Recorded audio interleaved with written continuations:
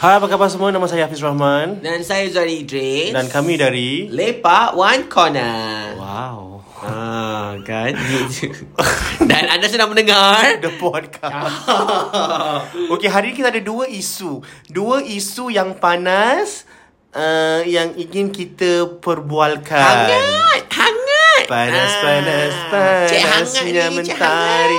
Kita berbual dulu tentang seorang lelaki yang tengah viral sekarang di seberang tambak yang telah menonjol kepala. Kesian perempuan dia tu. tak tunjuk dia kira taplek tau. Ada taplek. Ganas tau. Tunjuk kepala driver wanita lah. Wanita yang katanya dah memotong lane dia lah. Kata saya potong lane kat lane putus-putus. Orang Malaysia lah kat lane putus-putus. Yes. Jadi abang tu macam putus-putus kepala hang. Kepala bapak kau.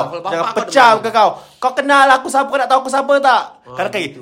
Kadang-kadang kan kalau macam orang-orang macam gini, macam tak kisahlah kalau macam entah gangster ke, entah customer ke, kalau dia tanya kan, kau kenal tak aku siapa? Kau nak tanya balik, kenapa bang lupa ke? Abang lupa abang diri siapa? Abang dementia? Abang Alzheimer's ke apa? Tapi nak katakan abang tu orang dah kenal dah sekarang. Dah kenal. Nak kenal sangat kan? Kita dah kenal dah. Dah kenal. Cukup kenal. Dan katanya itu bukanlah, it's not just a one-off incident. Dia dah ada banyak, ada kes juga kat luar sana yang dia physically ni kan, assault. Cuma dia dapat lepas. So I think kali ni tak dapat lepas. Seingat aku dia kena tangkap pasal isu ni. Jadi sekarang bang, kita dah kenal bang. Bang? Kita dah kenal abang siapa dah. Abang pakai baju merah tu dah, abang nak pakai baju warna oranye bang. Kita tukar colour bang. Bang. Jadi isunya sekarang ni adalah orang semua tengah tanya macam like, because he has a wife currently, right? So they are asking like macam, do you think the wife has bear the brunt of his anger issues? And the answer is yes lah. Aku suspect kuat yes. Of course lah. I mean come on, kalau orang luar, perempuan orang luar, kau boleh tampar macam begitu, takkanlah bini kau tak sentuh. Confirm punya. Aku now I want to ask you, because dalam video tu bila dia cakap dengan perempuan tu, dekat tepi, yang duduk kat tepi tu lelaki. Tapi dia tak buat apa-apa. Kalau kau in that situation, if you're in that situation, what would you do? You are the passenger, you're not the driver. The driver is a girl lah, your I'm girlfriend. pretty sure the lelaki yang kat sebelah perempuan tu bukan matai dia. Bukan. Kalau matai dia, it will be a different story altogether. Yes. Kan. For me, because aku apa benda tak confrontational. Aku tak confrontational. Me neither. I will immediately call the police. Yeah. But I won't let that go. Like I won't. The thing is right, macam dia dah taplek kau sekali, that's a red flag already. You know, you need to wind up the window. Yeah, you wind up the window already. Correct. You allow that fella to. Yeah. Dia relax perempuan tu. But really for me, I felt like macam I kind of respect her because dah kena tampar sekali, dia tak menggabar babe. Aku tengok dia chill, dia relax je. She was shocked. She was like, what the fuck just happened? Shocked. What the fuck? He just touched me. Yeah, and after that, but like a decent thing to do for me is like, I would tell my friend, you wind up the window right now. You lock the door. Call the police. Ambil gambar jantan tu. Take note of the car number. It's good that they actually record it. Yeah. But I just worried about her safety because dia kalau dah kena taplek sekali, wind up the window terus. Dia biarkan gitu, ya Allah. Aku macam kalau nasib baik perempuan tu jenis air tau, macam abang tu tengah marah kan, dia macam relax kan. Kalau perempuan tu pun mengamuk, tak sabar dia tumbuk muka dia. Aku rasa kan. Tapi yang lelaki tu buat apa? Rekod. Tiba minta maaf abang. Tak lelaki dia, abang minta maaf. Lelaki tu pack dengan dia. Dah berbual pasal seksualiti orang pula. Jahat kita ni. Jahat. Suka projek diri sendiri pada orang lain. Jahat. Ni makan taplek dengan abang merah tu. Taplek. Oh, Daddy, I like it. Hit me some more. Spank me. You know who I am? Oh yes. Oh yes, I know you. You're my daddy. But that aside, there's been many. But road rage memang. There's been many cases of correct, road rage. Like as a kat driver. Singapore kau pernah kena road rage? Atau kau yang road rage? Aku road rage kat orang. Tapi kau tak rabak. Aku tak rabak. Aku macam mengomel sendiri. Aku mengomel, aku maki dia, dan aku akan overtake, aku akan stare, and I will like high beam. I'm that kind of driver. Because kalau kau lembab, aku tak boleh. Okay, kau buat gitu. Kalau sekiranya orang tu pun road rage, taklah. No, normally what will you do? Apa dia? Have you ever thought or not? Kalau kau buat gitu kan orang sebelah sana tak pasti dengan kau. It's not because, sorry, let me rephrase that question. It's not because they are slow. It's because they are endangering drivers around them. Okay, I understand. But maksudnya kau react that way, right? Yeah. Kau akan overtake, lepas tu kau tengok orang kan. Aku tak nak stay gitu. Kalau orang tu react balik, okay lah, boleh. Let's go to play a game. Berantem lah ni. But I like, okay. But that happens very rarely. The more often it happens is with riders. Sorry, not riders, cyclists. Oh, cyclists. Aku takut. It's because I fear for their safety. Because I'm in a car and they are, kan. macam, and then like they, sorry to say, but some, okay, I'm very careful some of you cyclists really, don't be on the road lah. Don't be on the road cyclists lah. Don't ride on the road lah. I mean, can ride, but make sure you have ada helmet, ada front light and back light, and adhere to the rules lah. You really keep to the double yellow line lah. There, you know. Tak boleh. It's very scary. And then because aku dekat kat Yishun, so aku bila nak keluar tu selalu pergi Mandai. So there's a lot of cyclists along Mandai. So, cannot. Aku pernah kena. Kau pernah kena road rage? Dengan taxi driver. Okay. Sebab aku kena Grab kan. So the taxi driver dia macam marah lah orang sana tu. No, take the horn. Sekali member ni tak puas hati kejar taxi aku. Tapi taxi driver macam see he follow. I want to go work lah. I don't want to handle this kind of. Bagi aku macam, aku tak kisah kau nak road rage, nak gaduh, tapi please I need to go work. Yeah. You know, kau nak gaduh nanti. In any case, if it's in the cab, tak boleh kecak lah. But it's quite dangerous also lah. Kerana kita road rage, orang road rage tak tahu babe. Yeah. Don't kisah apa ikut marah diorang je lah kan. Aku pernah kena road rage dekat JB. On the way to JPO. Kau buat apa? Sama bergaduh dengan kawan. Saya bergaduh. Tu kau yang road rage? Bukan, dia yang road rage. Oh, dia yang road rage. Bukan kawan aku drive macam sial. Tak tahu drive. Oh, it's another car. So it was a motorcycle. So he was entering another lane, tapi dia tak nampak to the left. So the motorcyclist was from the left. Terus almost hit the motorcyclist. So motorcyclist actually stopped in front of our car. In front of our car, open up his helmet and maki-maki and showed middle finger. Then kau buat apa? Kau Aku just look at the motorcyclist and I look at my friend and I'm like, bang, kena saya bang. And I'm like, strike one. Lepas tu dia drive kat pothole. Kimak kawan aku ni. Aku dah simpan. Dia drives. Okay, here's the thing. As a Singaporean driving in JB, you need to be a bit fearless in that sense, because kalau kau takut kau akan kena makan, kau akan kena bully. Okay, so number one, dia drive macam kimak. Okay, slow. Lepas tu dia tak take care of the safety, and then dia masukkan kereta Mercedes aku dalam pothole. Terus aku cakap dengan dia, yalah, you're not your car what. Tu gaduh. Kau pun kata misalnya bawa kereta Mercedes. Okay, anyways. But then again is aku ingat lagi aku bawa kereta kau pergi KL. Best kan? Best, tapi stress juga bi. Asal stress? Cepat. No, because orang sana diorang tak ikut speed limit. Ya, dia don't. Aku pun ikut speed limit. Engkau pun tak ikut speed limit. Aku terbangun, aku nampak dia ni 140. Sial lah dia ni. Tak ada, sebab initially aku try to 120. Aku pergi first lane. Sekali aku tu kenapa kita kat belakang aku macam hogging, macam betul-betul tailgate aku tau. Cakap ni kan exact punya ni kan.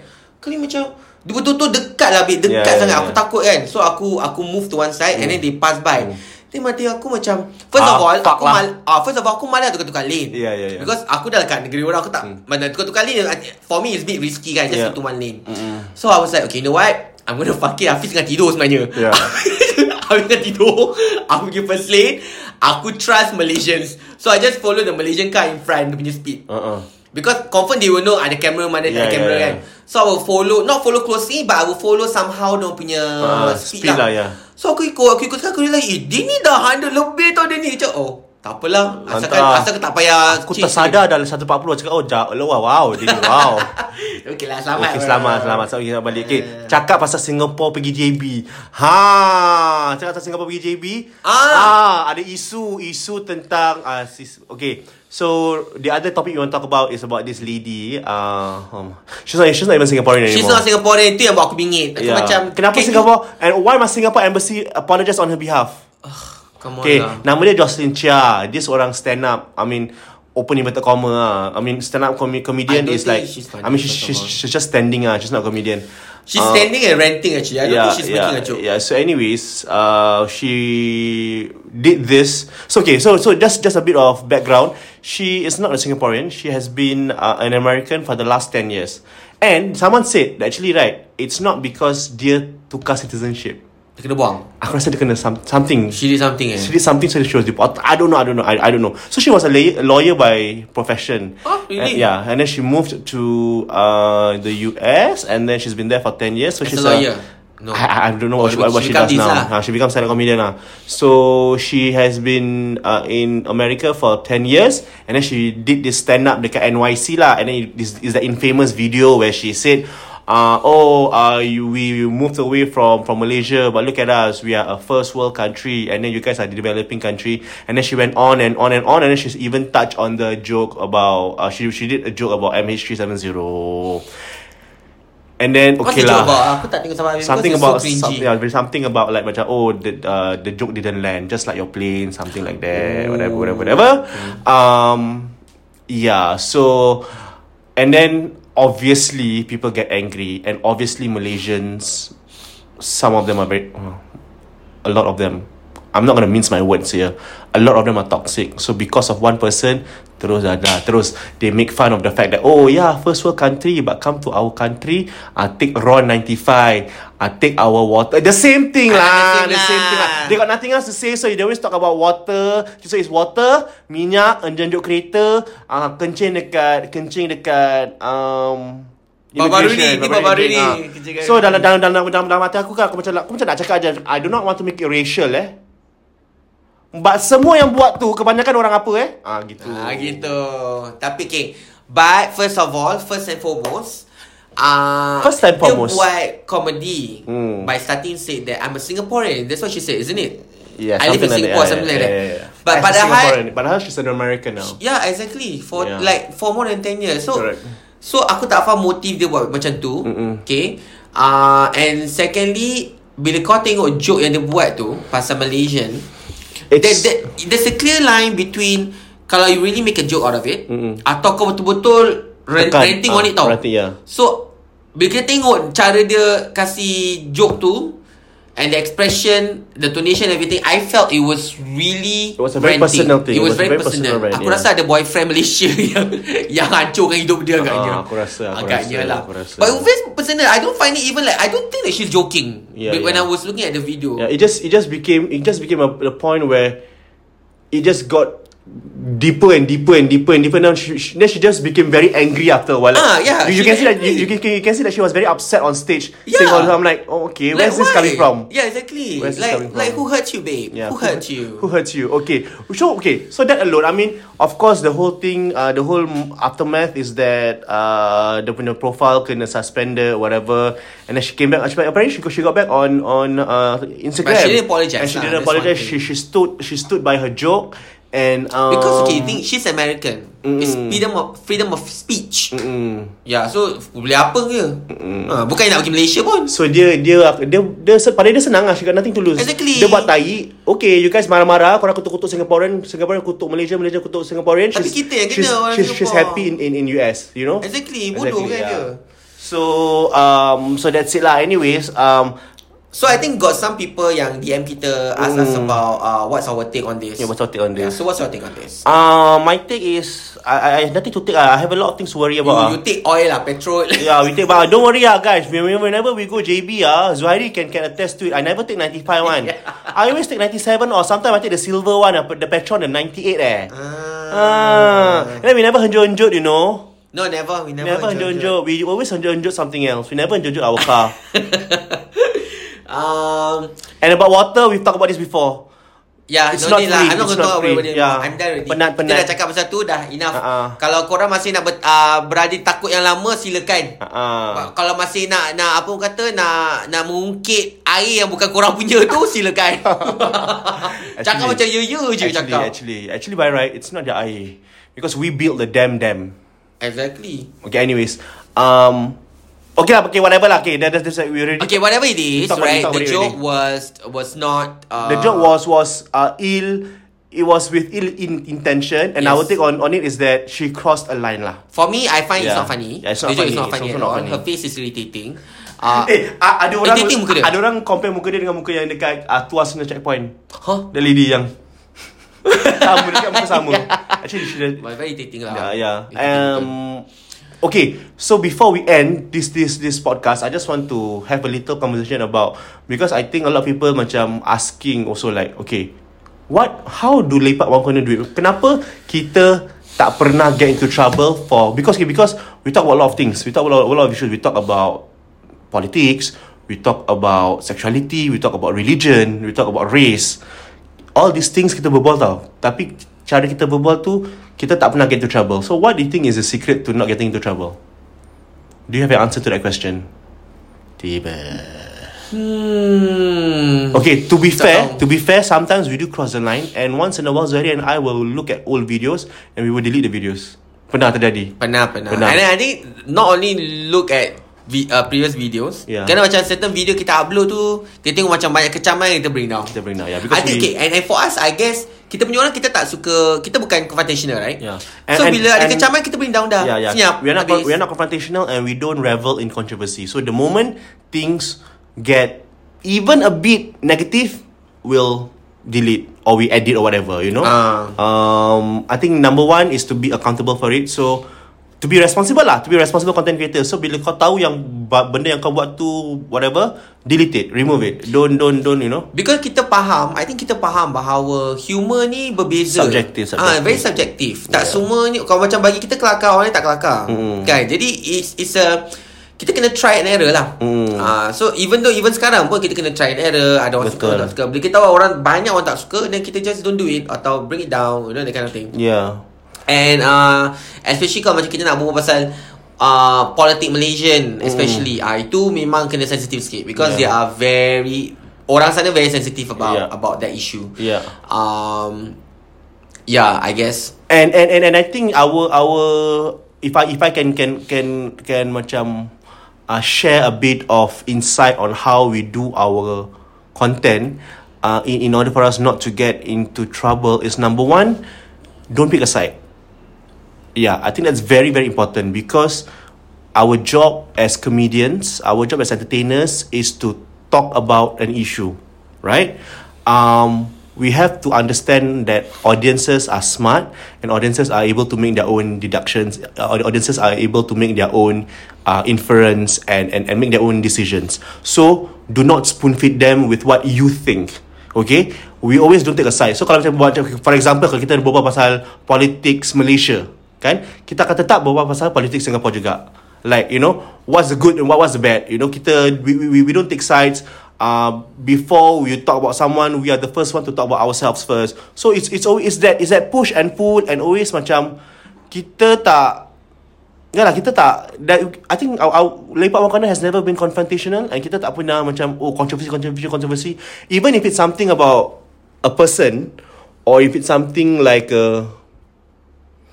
macam mana Okay. Kita pernah lah ada certain... Ingat tak isu yang kita buat, tarik rambut tak gentle lah sia, We don't villainize the people, and we don't say, neither do we say, oh, this is so fun. We poke fun at ourselves doing it. So that's, you know, that's how we get away with things, because we find the silliness in things. I think that's a secret. I can't write it in words or say it in words lah, but I think that's how we do it. It's like a process lah. But of course we do have people who are not happy with our content lah. But then again, increasingly now lah, because now it depends. Bukan kita tak boleh bahagikan semua orang. So I think kalau selagi tak ramai yang tak suka dengan kita punya video, that video will be up still. Kalau macam ramai kecam video tu, dan kita bring it down. We just have to play by majority lah. Correct. Adalah kadang orang DM especially si Hafiz ni. Hafiz suka cari gaduh. Orang DM Hafiz kan, tak puas hati dengan kau and stuff like that. Tapi aku akan unread lah. Aku akan delete. Jadi mandiri macam like, kau berbual dengan diri sendirilah gitu. Sometimes he want to reply, but I told him don't waste your time. Don't waste your effort, your time. Buat bodoh je. Nak gaduh buat apa? Bukan dapat duit pun. Exactly. So biar dia tak bahagia atau dia tak puas hati, biar dia merosot sendiri. And then tapi orang-orang ni akan berani dekat Sokmat dia. Sokmat. Dalam dah 10 tahun kita buat konten, aku tak pernah ada seseorang datang kat muka kita cakap I hate what you do. Tak pernah. Orang ni semua akan berani kat sokmat aja. Adalah. Siapa? Ada. Siapa kau pernah kena ke? Tak suka aku orang ni. Aku benci aku orang yang kena. But he say that's a joke lah. He loves our work. I think lah, hopefully. So kau dah peluk gitu. Tak suka. So this is what we tell you. Kita tinggal di Singapura, we have laws, you know. And we are never afraid of people who have shit to say about us, whatever. Because if you have shit to say it to our face. And 10 out of 10 times you won't say it to our face. You know? Because you don't I don't think anyone would come to me. I mean, touch wood lah, mungkin aku cakap gini, aku macam mengundang mereka untuk datang and do it. Even kalau DM pun dorang anonymous, exactly. Kita pun tak tahu siapa di sebalik account tu. So why give importance to this kind of comments? As long as nama itu sama Radin as long as nama itu is to entertain, make people happy, dah settle. Kita pernah ada kontroversi tak Zuhairi? The only one I can think of is dua aja. Yang dekat Punggol, yang bila orang buat boycott. Tapi tu kita baru je. Baru so kontroversi pun macam ala lah. Nak kata sama masuk melodi tak ada lah juga kontroversi tu. And the other one that we shall not mention lah, because it's not worth our podcast time. Okay. Maka dengan tu kita dah selesai. Okay, really. If things are beneath you, don't talk about it. Because if you go to the level, means you are the same level. So are we on that level? Which level are you at now? I level 2 now. You are level 2, yeah. I'm at level 2. I'm understanding the car park now. I can see the car park now. Okay. Maka dengan tu nama saya Hafiz Rahman. Saya Idris. Dan anda sedang mendengar The Podcast. And please, we love Malaysians. Okay, we go to Malaysia for fun, food and leisure, and we go to enjoy your makanan. We do go there to support your economy, you know, and contribute to your travel tourism. Kita kalau boleh kita kena hentikan this vicious cycle lah of macam macam apa ni, Malaysia bagus, Singapore tak bagus, Singapore bagus, Malaysia tak bagus. Lepas tu korang kutuk-kutuk datang negeri orang ambil air.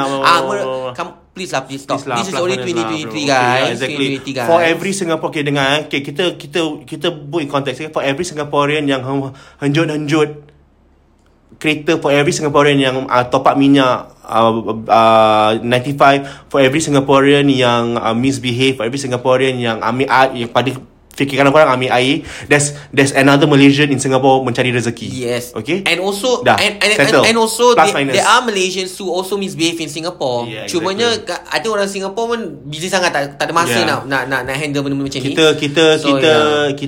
So just imagine, kita ni semua manusia. Tak kira dari negara mana. Gitu. Setiap negara tu ada orang yang macam bodoh lah. Jadi kita kena faham tu tak ada negara yang semuanya baik orangnya. Tak ada. 57. Jadi, oleh itu dengan lagu bulan 8 tanggal 31 bulan 8 57 31 Ogos. Yes, okay. Baiklah. Love you lah. Speaking of August, yang belum beli tiket, aku nak cakap korang kita punya show tinggal like sikit nak mampus. Okay, kita ada 4 session, right? Yes. 3 sessions dah nak almost sold out. Tinggal 1 session yang Thursday tu. Itu korang boleh. Itu pun dah half. Habis. So hurry up guys, get your tickets. Thank you very much. Hurry. Zuhairi, hub. Yes. Okay, bye.